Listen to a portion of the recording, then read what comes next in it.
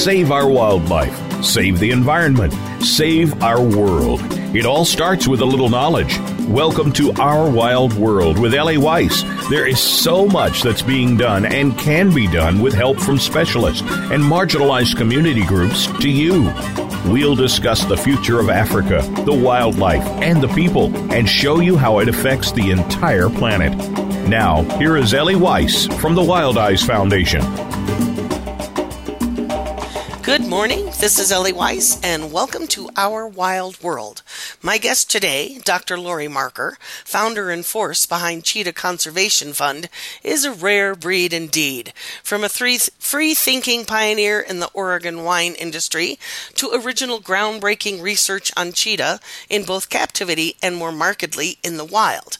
In 1991, Dr. Marker threw caution to the wind, packed up her worldly belongings, and moved to Namibia, driven by a singular cause, to save the cheetah from extinction. I've known of CCF since its inception, but like nomads passing in the desert, Lori and I never managed to meet up until early this year, when I and other locals co-hosted a presentation at our Community Environmental Center, and she stayed at my home. Once away from the crowd and relaxing, we started talking, and it was hard to stop. So now I have the distinct pleasure of having Lori as our guest today, and we're talking cheetah. Welcome, Lori. Hi, great to talk to you. It's great. I mean, I've missed you. You're such a busy woman. It's hard to pin you down for 55 minutes so that we can just have a chat.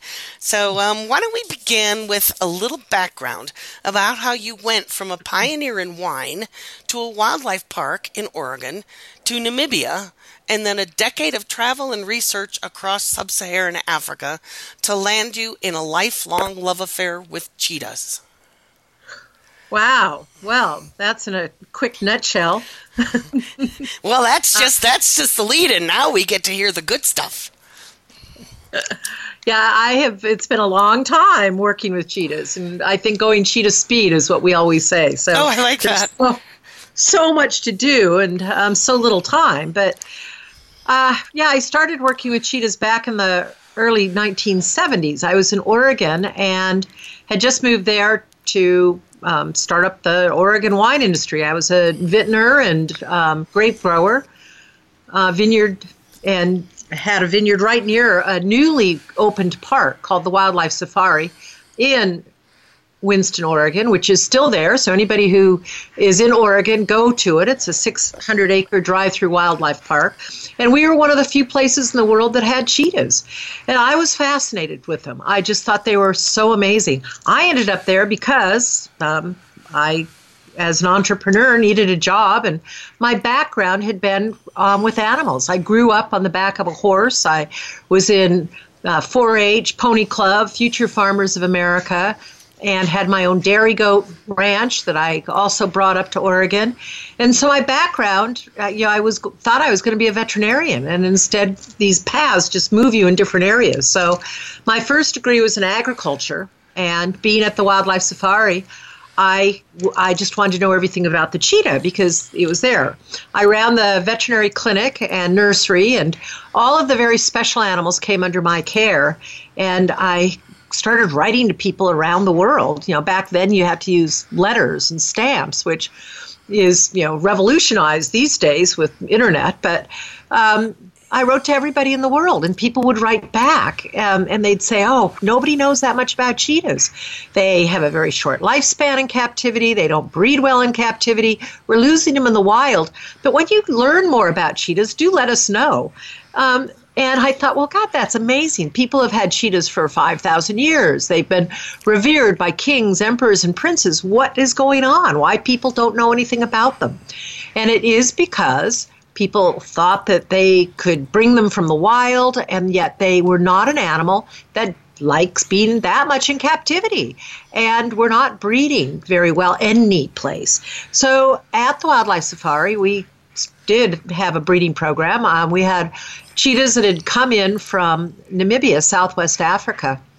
And the last batch of animals that were exported from Africa right before CITES, which is the Convention on International Trade for Endangered Species, went into effect in the early 1970s to stop people taking animals from the wild.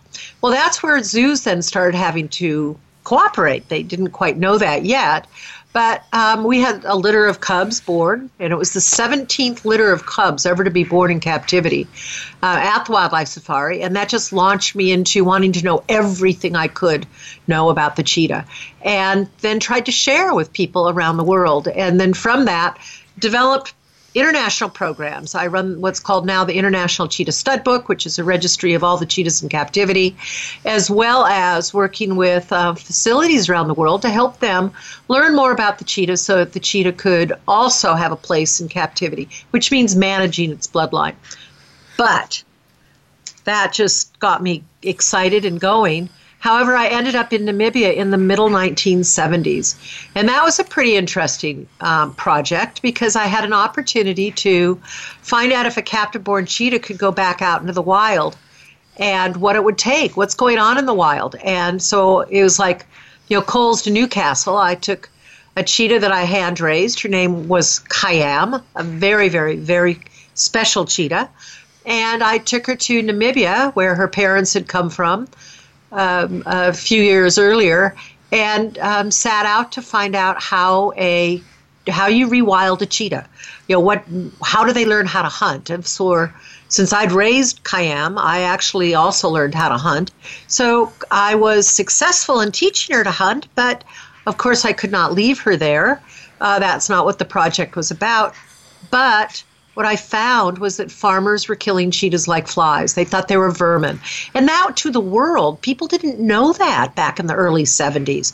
We all thought animals were beautiful, and, there was a lot of born-free love out there, and, thinking that animals could just go off out into the wild, not realizing that the wild was actually changing.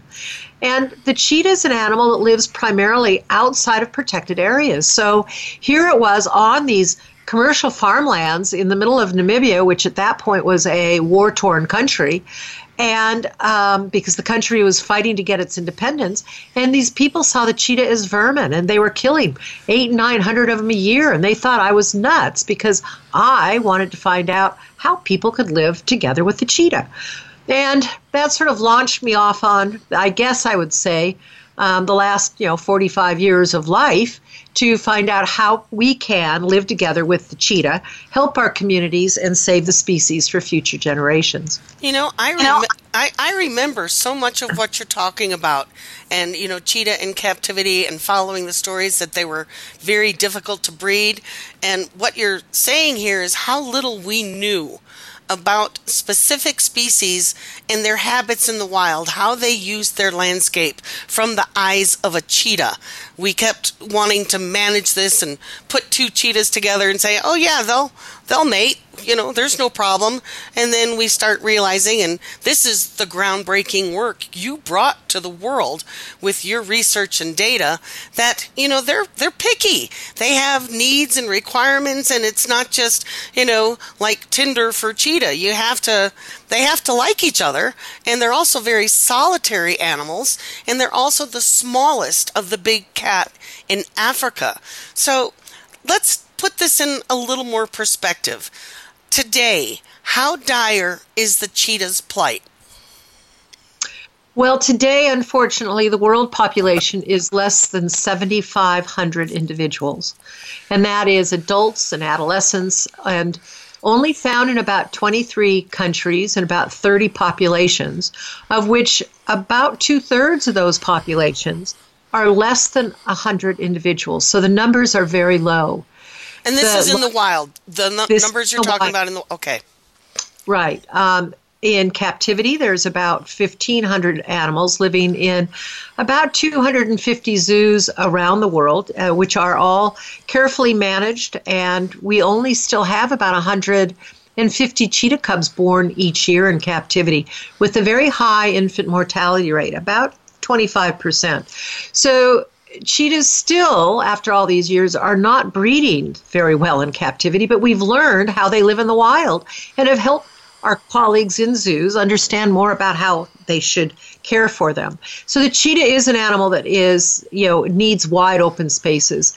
They have huge home ranges. Our groundbreaking research showed that cheetahs in Namibia have the largest home ranges of any place in the world. About 800 square miles for males. For females, they can go up to about 1,000 square miles. Wow. And so females are actually covering multiple males' ranges, unlike what most carnivores, we think of males having large ranges, covering multiple females. But as you have said, cheetahs are very special. Females have mate choice. They will go around very huge areas over a course of a couple years, teaching the cubs, where everybody's living, where water is, where the best wildlife is, and that's where covering multiple males' home ranges, and then the female will select mate choice. And then it's also interesting that the female cubs will stay within the mother's home range. So as the cubs grow up, the brothers stay together their whole lives, they get pretty much pushed out of the area where the female cubs are by dominant males which come in, which again stops inbreeding. But the young males are dispersed, and they're out for probably a couple years in huge areas. They can go up to 2 to 3,000 square miles in their movements until they find a place where they can settle. Now, obviously, covering that amount of land, there's also a lot of threats to them. Right. Especially covering the farmlands, because 90% of all the cheetahs live outside of protected areas through their range. So most people think that protected areas are, everything's going to be fine in a protected area. The cheetah has made us think totally outside of the box. And so, yes, I am a very outside of the box thinker, having to figure out how to work with people, communities. And when I started in Namibia, I actually packed my bags in 1991 and moved to Namibia. It had just gotten its independence. And it's been pretty exciting because I've been there through all of these years, now almost 30 years, in helping the new country of Namibia grow and develop. And so it's been wonderful to be a part of the conservation team there. I think Namibia's got some of the best conservation African conservation management of any country, not just in Africa, but actually worldwide, because of our great government that has worked very, very hard at seeing wildlife and the environment in a way that it supports the people, the communities. Well, I've often said conservation is about people.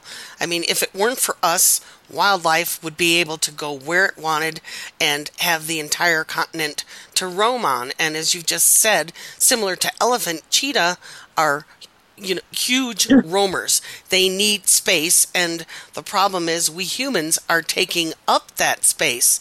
So this is a huge problem of magnitude.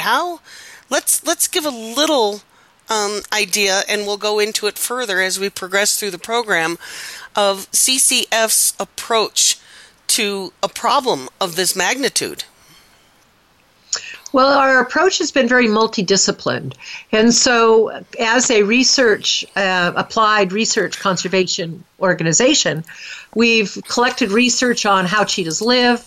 We've looked at people's needs. And so that's one of the baseline issues that we've continued to deal with, is to try to talk to people and what is their problem, what are their needs.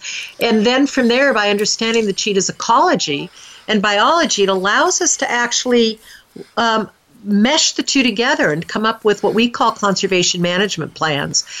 So a lot of our issues have looked at non-lethal predator management. We use things like livestock guarding dogs, which we can talk more about. They're Kangal and Anatolian Shepherds, wonderful breed from Turkey that we breed and give with farmers. We teach farmers about how their livestock management actually relates to having problem predators, because quite often people have their animals just living out and not realizing that they need to take care of them. It's like putting your money in a bank and having the safe open and having everybody decide they can go take any money they want. Well, predators are very similar. They're opportunistic. And what they want is an easy meal, because if anything happens to them, they can get hurt and then they won't be able to hunt. And so we've learned a lot about the livestock farming techniques for both commercial and communal rural farmers throughout Africa, and have tried to develop programs so that they are not losing livestock. So with that, you then can grow on the habitat and understand more about the prey and teach people more about how the cheetah and other predators are living on the land, and how people can actually not just fight nature all the time, but if they learn more about how animals live, they can then be a part of the solutions versus just being a problem. So you really do take a very holistic approach, and this is what conservation needs today, rather than going down so many specific rabbit holes. Yes, we do need the research and the understanding of specific species, but if we don't understand how that fits into the total landscape, which includes the people and the needs of people, then it's very difficult to go about a species survival plan. So you had mentioned a very exciting point, the Anatolian dogs. So why don't we step away for a little break now, and we're going to come back and talk about the dogs. It's a project that you initiated, and it's very exciting. So folks, stick with us. We'll be right back.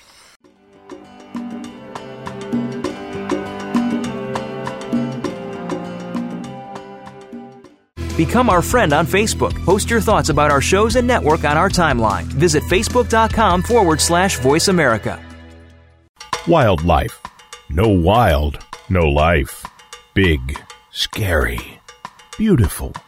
Predators are in danger. Without them, our rivers dry up. Our forests don't grow. Our communities go hungry.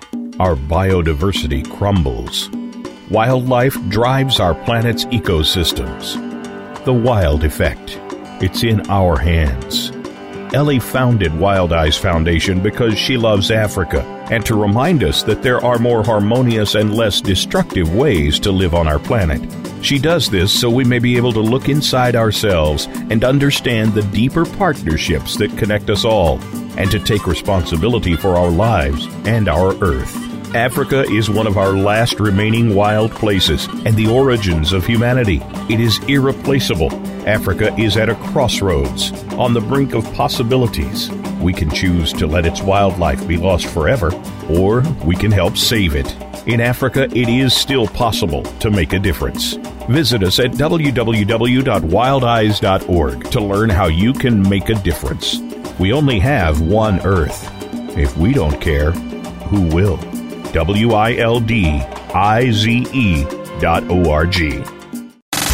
Have you friended us on Facebook yet? Why not? Just go to facebook.com/Voice America or search for the keywords Voice America. Once you are part of our Facebook network, you'll receive daily messages about what's happening with our shows, this week's featured guests, and new happenings at the Voice America Talk Radio Network. And you can add your voice to the always active discussions on our timeline. Just go to facebook.com/Voice America or search for Voice America.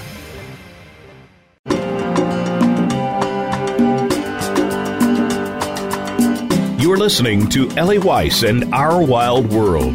We want to hear from you. Call into the program at 1-866-472-5788. That's 1-866-472-5788.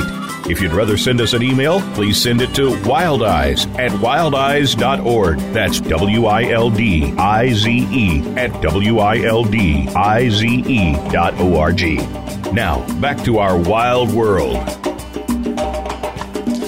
And welcome back. I'm Ellie Weiss. You're listening to Our Wild World, and my fascinating guest, Dr. Lori Marker, founder of Cheetah Conservation Fund. So as you've been listening along, we got a great background of Lori and how she sort of fell into cheetah conservation and the skill set to do so. When we were talking about the cheetah on the continent of Africa and the conflicts that we're facing today with people, what was the cheetah's original range? Were they throughout Africa? I know we used to have a North American cheetah that went extinct millennia ago.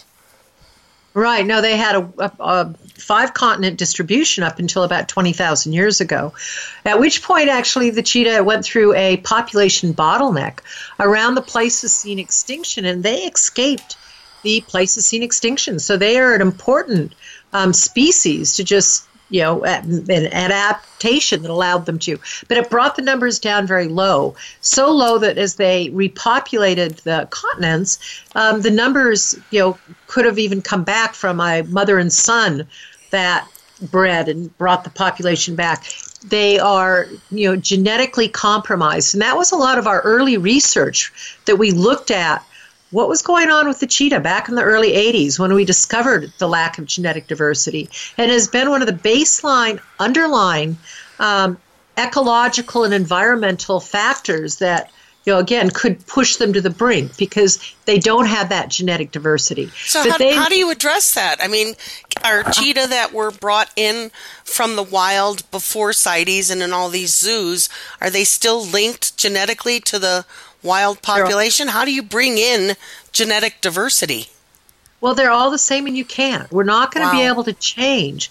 But what we can do is stop reducing. So every time an animal dies, we're reducing the genetic, dominoes. I don't know, the way when you're born, you've got a mixture of your mother's and your father's genes, and all these cheetahs are all very similar. So it's all kind of like a crapshoot, I guess. And, but every time we reduce the numbers of animals by people killing them, and they're not, doing well, we're losing, genes that are very critical.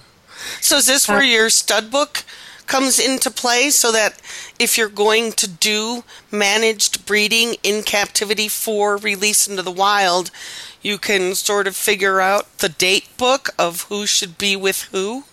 Yes.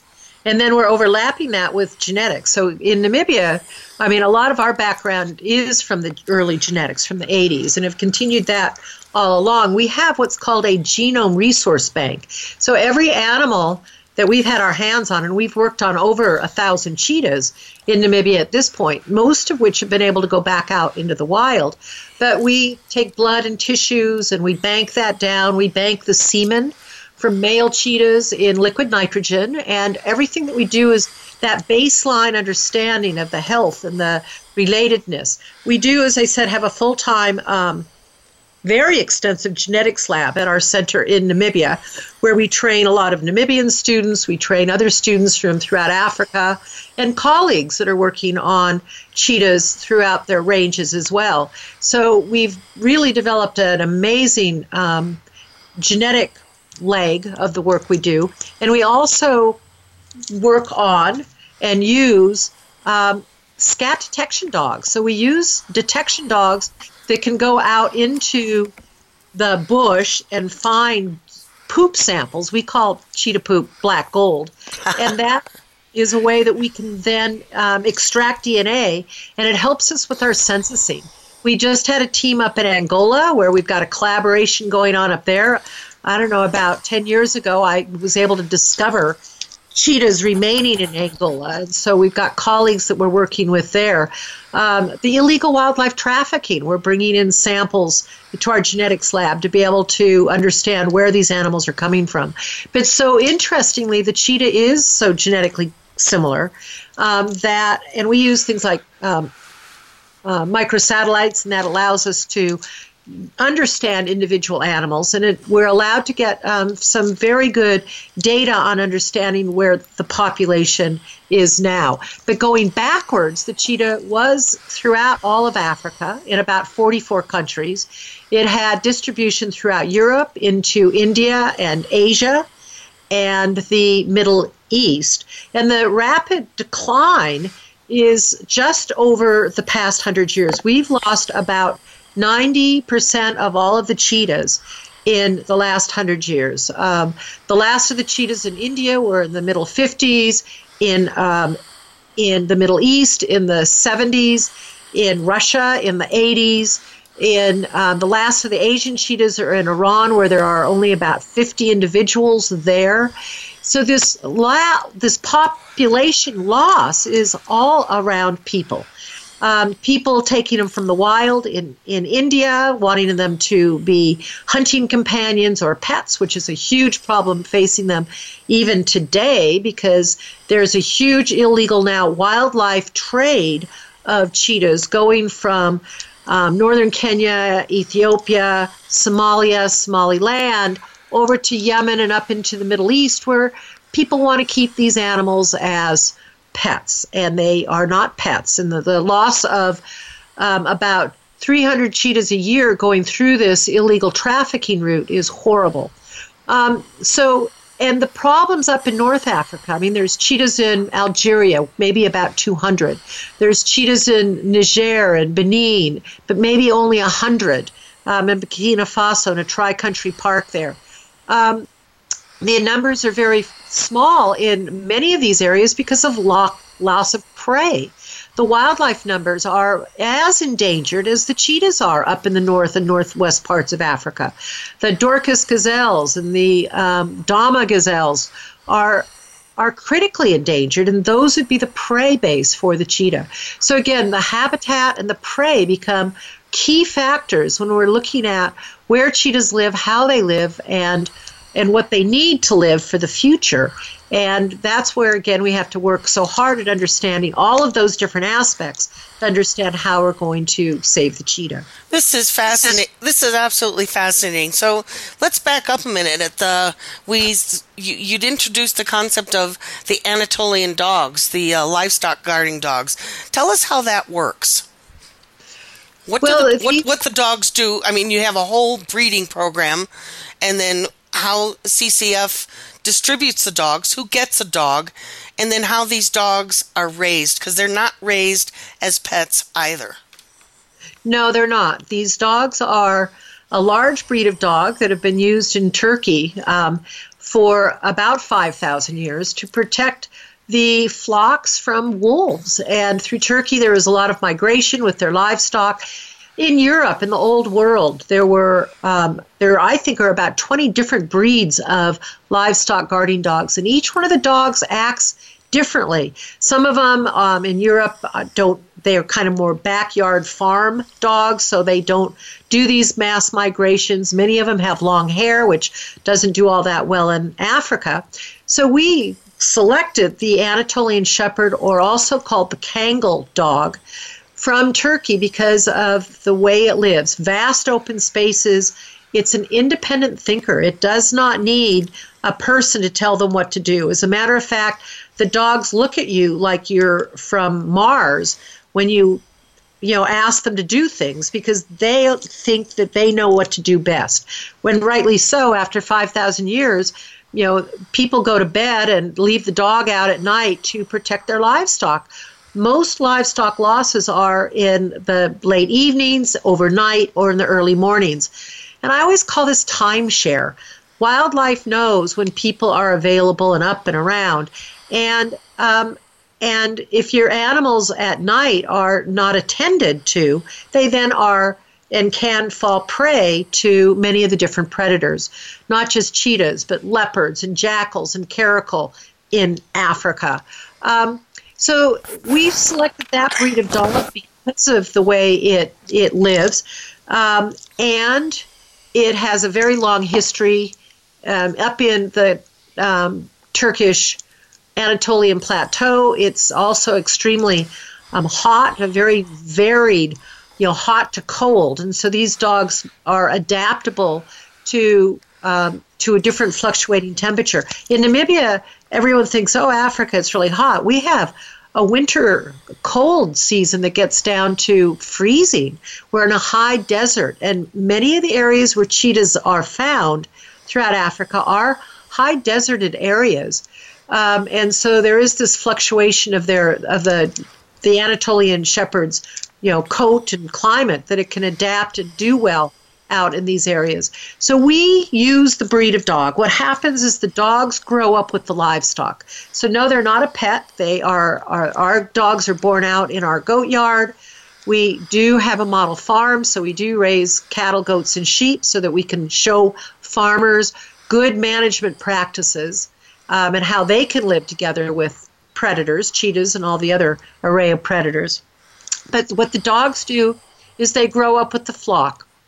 When they're born in the goat yard, they're born and grow up with the goats. When they're at about 10 weeks of age, and we have at that point vaccinated them and neutered them, we spay and neuter the dogs, and then give them to the selected farmer.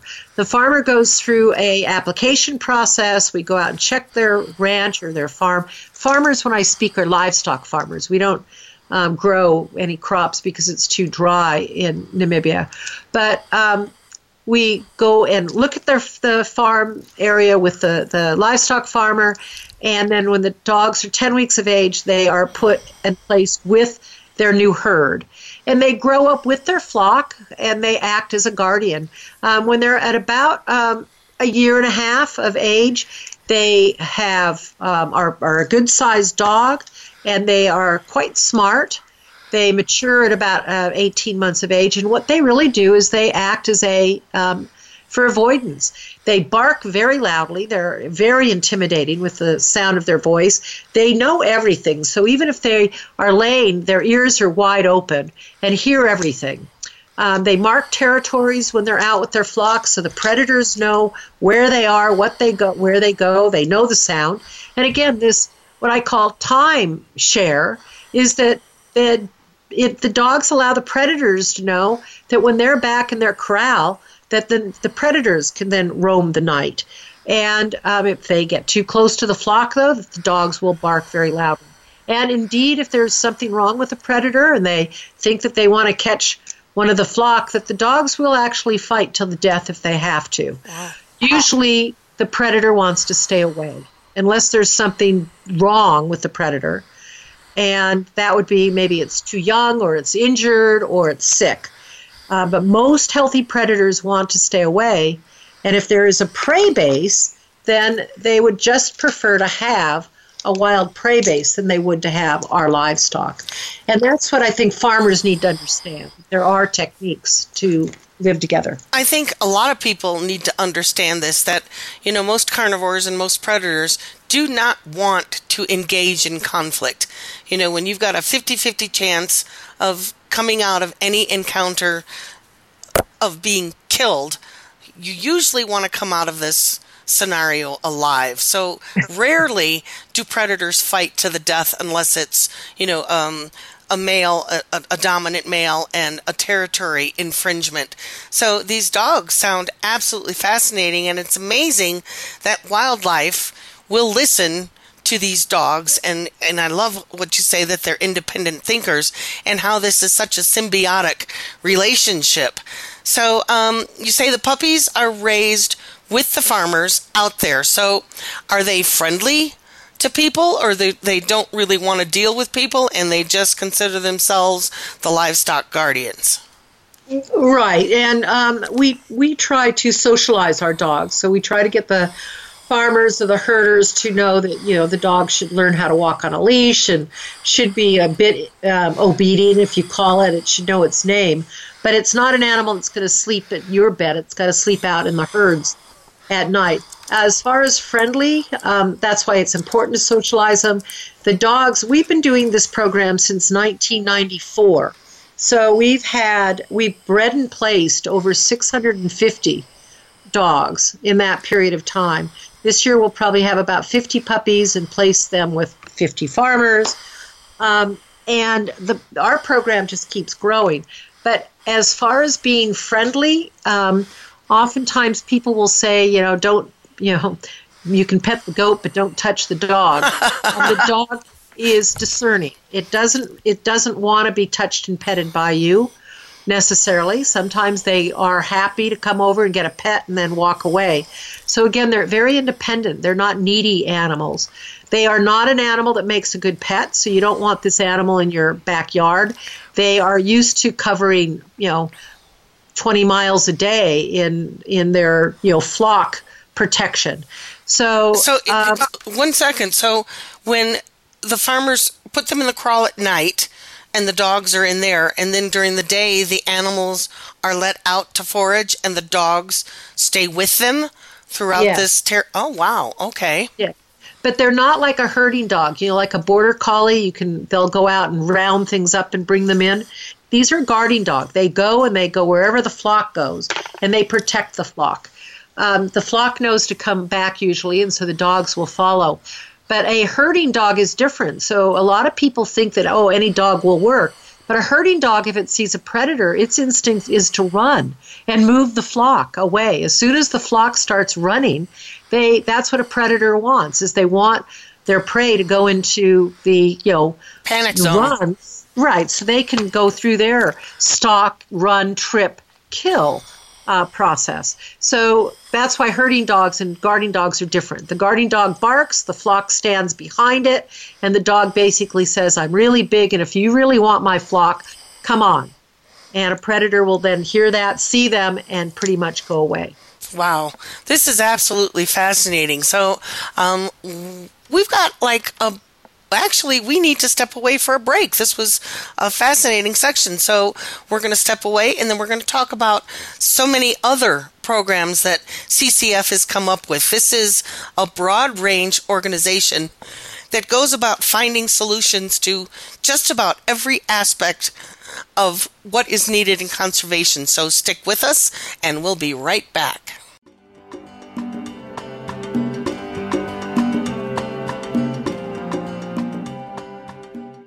Become our friend on Facebook. Post your thoughts about our shows and network on our timeline. Visit facebook.com/Voice America. Wildlife. No wild, no life. Big, scary, beautiful. Predators are in danger. Without them, our rivers dry up. Our forests don't grow. Our communities go hungry. Our biodiversity crumbles. Wildlife drives our planet's ecosystems. The Wild Effect. It's in our hands. Ellie founded Wild Eyes Foundation because she loves Africa and to remind us that there are more harmonious and less destructive ways to live on our planet. She does this so we may be able to look inside ourselves and understand the deeper partnerships that connect us all, and to take responsibility for our lives and our Earth. Africa is one of our last remaining wild places and the origins of humanity. It is irreplaceable.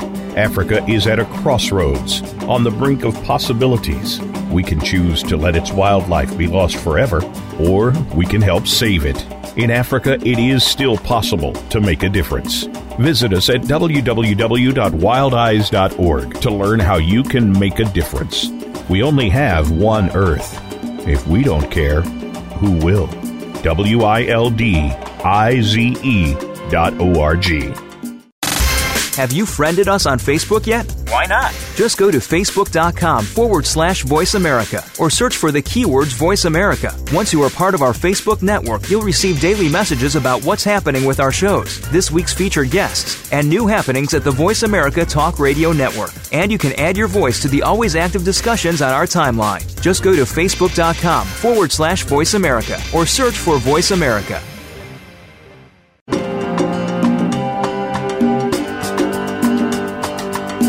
You're listening to Ellie Weiss and Our Wild World. We want to hear from you. Call into the program at 1-866-472-5788. That's 1-866-472-5788. If you'd rather send us an email, please send it to wildeyes@wildeyes.org. That's WILDIZE@WILDIZE.org. Now, back to our wild world. And welcome back with my fascinating guest, Dr. Lori Marker, founder of Cheetah Conservation Fund. So by now you've probably got an inkling of how broad scope and vision of Dr. Marker herself and what Cheetah Conservation Fund does. There are a lot of organizations out there that are working to protect and save cheetah, and they're either sanctuaries or you see a lot of videos of people with their cheetah. And we all love to see people and we want to touch these animals, but the point of saving them in the wild is to leave them be. It's not about us touching them, it's about us protecting their habitat and getting people to go exist with them while also raising livestock, which often looks like food. So CCF has a wide variety of projects. It really is a groundbreaking organization in how it holistically approaches species survival and conservation from the ground up. You have a program called Future Farmers of Africa. Tell us how that works. Well, so much in talking with the people and going out and finding out how they farm and why they have problems and what kind of losses they have to predators. It started dawning on me that the people that I'm dealing with really had never had any education or knowledge on how to raise their livestock. I mean, I grew up in a backyard farm. I was a Future Farmer of America and a 4-H'er. And what I learned from when I was young to what I learned going through, university was all what my background is. I know how to take care of animals. I'm an animal person. I'm from livestock to, very special veterinary care for exotic animals. However, the rural farmers really didn't know anything. They don't know the difference between a parasite and a virus and a vaccine versus an oral pill that you give, how you trim hooves. I mean, all of it you think is common sense if you're out there and you've got livestock. However, just to paint the picture about what so many of the rural livestock farmers look like is they're, basically in the middle of the bush in nowhere with a dirt all around and a handful of livestock with maybe a fence or no fence, no electricity, no running water. And here they are then trying to figure out how to take good health care of their animals. So I thought that, and asking questions, and people kept saying, we want more knowledge to really develop a program that helps them learn to live together and take care of their livestock. Education is critical. I mean, you said we take it for granted because we grow up in a system of being educated, school, college, university, and, a career. But what you're talking about and what we who work in Africa come to understand very quickly is the rural communities, A, don't have access to that type of education. B, they're following in their family's footsteps, so to speak. It's always been small stock herders, and they're trying to make a living. And it's subsistence farming or agriculture to a point. So providing this basic knowledge of livestock husbandry is we think it's common sense, but it actually is a light bulb moment. And it's great how you came about to understand that, which is so very much needed. It's just critical. I mean, again, and I think there's just such a difference of people, living in the Western world and not having, if people go on safari, you can see certain things, but you don't really get the depth of it. But when you're living and, in Africa, you've spent years and years in and out as well, is that you see the people in a different light and then start asking questions, and the people will tell you what it is that they need and want. And so our training programs really cover what the needs are for the people. But we have educators that are constantly out in the communities. We've got training programs, which could be a week long. They could be 1 or 2 days long. It is all really revolves around what the different communities and what the different people want. A couple years ago, we did a program in 8 villages that was every month. We did a day program. So they ended up with a year's worth of knowledge, and that revolved around the different seasons and what the issues were at that point, what kind of vaccines should be given for which diseases, how to manage your rangeland when you don't really have your own land. Most of the people that we're working with are communal farmers or subsistence, but a communal land means that anybody can go anywhere. So it's not like you save a piece of grass for next month, but anybody can come through and their livestock will eat that. So understanding management systems and the health of their livestock has become very huge. We were looking at, for calving seasons, like, 35% only the lambs that would be born because they had no idea the proper nutrition or care of the mother before giving birth. Or if the animal's not healthy, then the animal wasn't going to even be able to give birth very well. They didn't know even how to pull out a calf giving birth. So those kinds of issues and trimming hooves. If your animal's hooves are too long and it's limping, the predator is going to go after the weak and the sick, and the animal that's at the end of your herd wandering off because it can't keep up is going to be the one that's going to get picked off by any predator, not just the cheetah, but there's jackals, there's caracal, so there are an array of different predators as well. And then understanding how much grazing you need for an animal.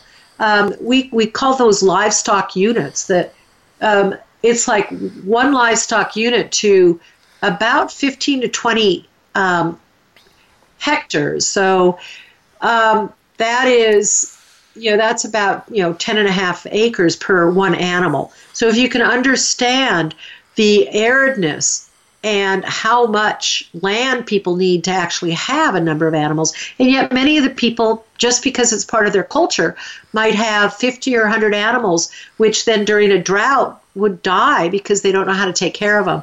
So that's their money in their bank that they don't know how to bank. So a lot of the training programs really have revolved around trying to help the communities manage their livestock to their benefit, to the benefit of the ecosystem, as well as the benefit of not losing their livestock to predators, and so they don't have to go out and kill predators like cheetahs. And we're in the area that we work in, which is called the Greater Waterberg Landscape, or also the old Herero land in the eastern communal lands of Namibia, is also where the last remaining Namibian population of African wild dogs are. And these are, Africa's painted dogs. They're an amazing species, also critically endangered, with only about 4,500 left in the world. And our farmers in this area are also killing the wild dogs because they have no idea how to live with them. So training farmers, giving them education, giving them books and the needs that they have. We're working with them now on a rabies campaign. We've been given support from a research foundation who's looking at the effects of rabies to try to stop rabies, vaccination programs. So it's really an important part of what we do. Everything you're describing is such a win-win situation. It ends up everybody, coming together when it works. So it lit up a question in my mind. We're losing less livestock. We're educating the communal farmers, livestock breeders, and we're not losing as many cheetah. So does this lead to a situation of more livestock roaming the land to end up creating a bit more conflict with the remaining cheetah that are there and putting less land available for cheetah to roam? That's good. And the point on it is that if we can help them learn that they can have healthier livestock and less of it, the impact on the land is going to be much better. Okay. So what we want and are looking at is healthier numbers and reduced numbers of healthy livestock. Okay. From that, then we're also working on rangeland management.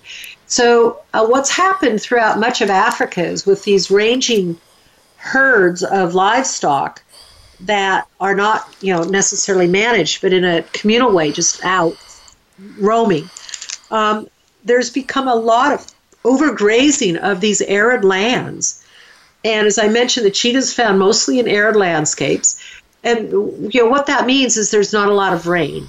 So if there's not a lot of rain, you're not going to get a lot of grass. But whatever grass is there, and if the cattle and goats go through and eat it all, there's not going to be a lot for wildlife. So this leads into a really important point of what you guys are doing, a fascinating project that when we met, I really wanted to learn a lot more about. And we've got some about 5-6 minutes left to talk about this. So when you don't get a lot of rain and you lose the grass, which also holds the soil in place, that allows a lot of the scrub thorn, this bushy stuff, to grow, which then again reduces space for livestock and wildlife to move through, because there's not a lot of elephants breaking up this landscape to create open spaces. So you came up with a fascinating solution to this, bush block. Tell us about this. I just love this. Well, yes, and the bushes are, these thorn bushes, which anybody who's been to Africa knows thorn bushes, but not realizing how kind of destructive they can be when they have taken over. And the takeover is because of the overgrazing of the land. And as the thorn bushes take over, they have very deep roots. So for a tree that might be 5 feet tall, its roots are going to go down into the ground about 35 feet or more and spread out around the entire canopy of the bush. So it's a form of desertification as well. So here the lands are already arid and dry, and then these trees are drinking each about 10 liters or more of water per day, pulling it out of the ground. And so the grasses are even more reduced because of the impact of the livestock on the land. So what we've been trying to do is to look at a habitat restoration program. So we started looking at how could we harvest this thorn bush, which is in some areas of Namibia and many of the other cheetah range countries so thick that you cannot even penetrate it. And then the wildlife can't even get in. So what we've started to do is to harvest the bush, we chip it, and then from that we developed a product which is called Bush Block, which is a eco log which burns with very high heat and very low emissions. So it goes through an extruder with a very high pressure, and it kind of melts the thorn bush chips that we have harvested and chipped, and into this fuel log that is, one log can burn for like an hour and a half with very low emissions.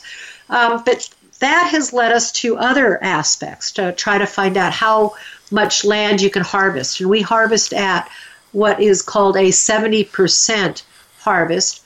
We are Forest Stewardship Council certified, which is the highest level of certification for a wood product.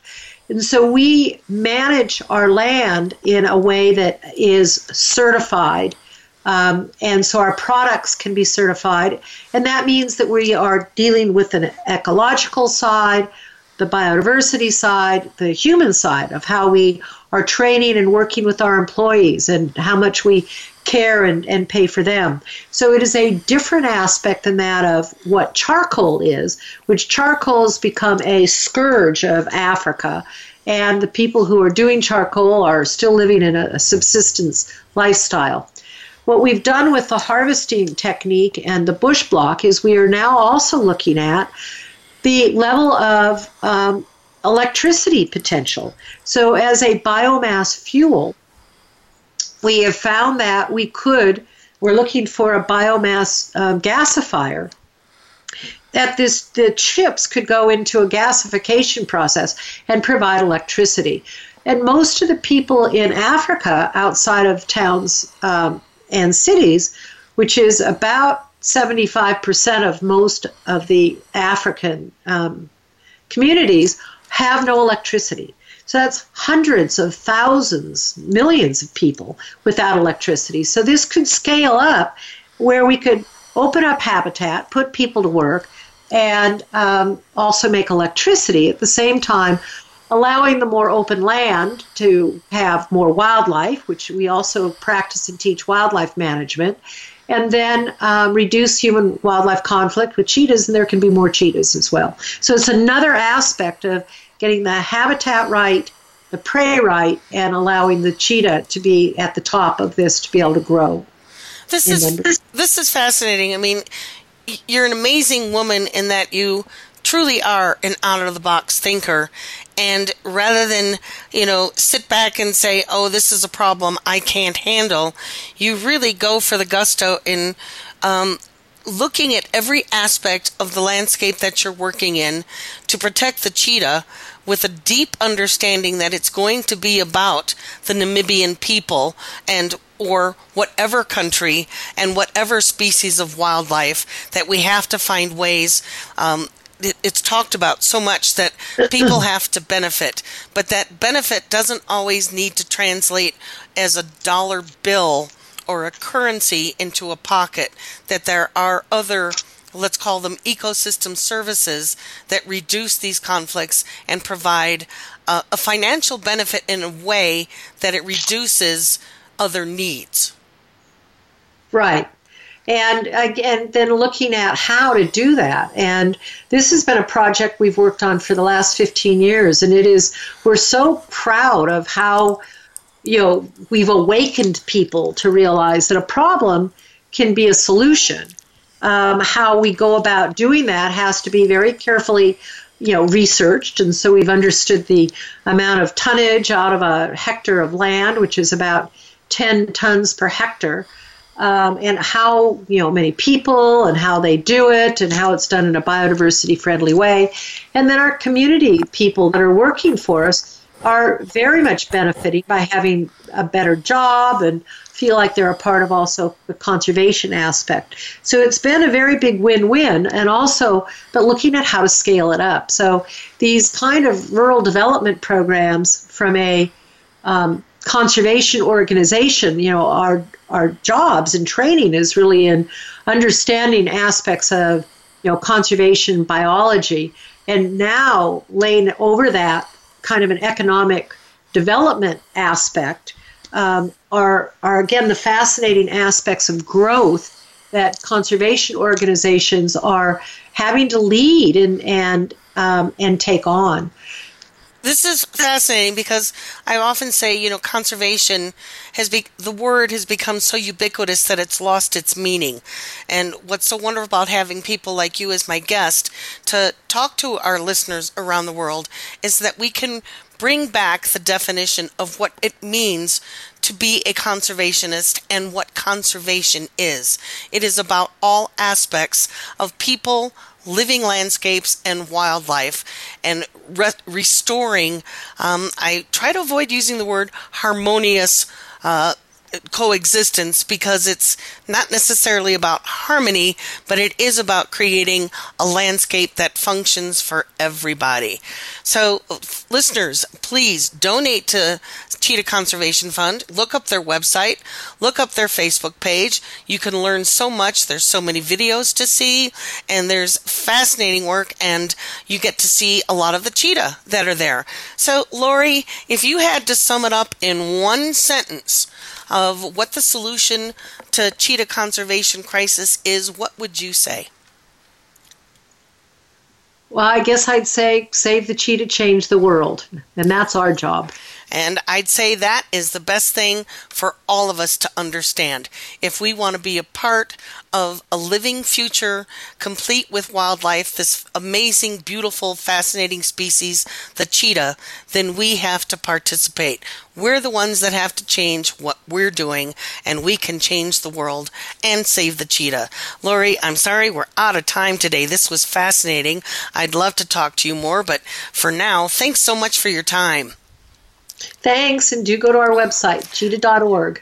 See you. Absolutely. So thank you for your time. And meanwhile, folks, go out and check out your wild world and go visit Cheetah Conservation Fund, ccf.org. And we'll see you again next week. Thank you again for joining us this week. Be sure to tune in next Monday at 11 a.m. Eastern Time, 8 a.m. Pacific Time for another edition of Our Wild World with your host, Ellie Weiss, on the Voice America Variety Channel. Think about living with wildlife during the coming week and what you can do right now.